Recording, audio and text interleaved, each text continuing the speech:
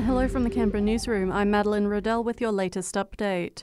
Deloitte has been given the task of conducting an independent review of Optus.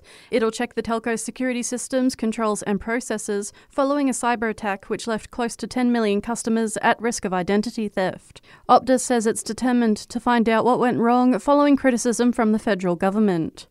The Royal Aero Club has offered its condolences to the relatives of two men who've died in a helicopter crash in WA. The Robinson 22 crashed yesterday after leaving a fly-in event at Corda. Police are still at the scene with transport safety inspectors on the way. Acting Inspector Corinne Santoro says the men couldn't be saved. Police attended the scene and confirmed that there were no survivors. At the time of the crash, there were two people on board the helicopter, believed to be a man aged in his 70s and a man aged in his 50s. A Taylor man is facing numerous driving charges after allegedly trying to evade police before colliding with a tree. Police tried to stop the driver around 11:30 last night. The driver drove up onto a nature strip to avoid police. The 27-year-old was arrested. He allegedly admitted to taking drugs before driving. Heartbreaking scenes as Florida residents return home after Hurricane Ian tore through. The storm caused widespread destruction in several states, with the death toll more than 80 people. CNN's Jim Acosta is at Fort Myers Beach. Homes filled with mud. Sometimes the home isn't there at all. So maybe the ground level of the home was wiped out and so on. And it's just absolutely depressing.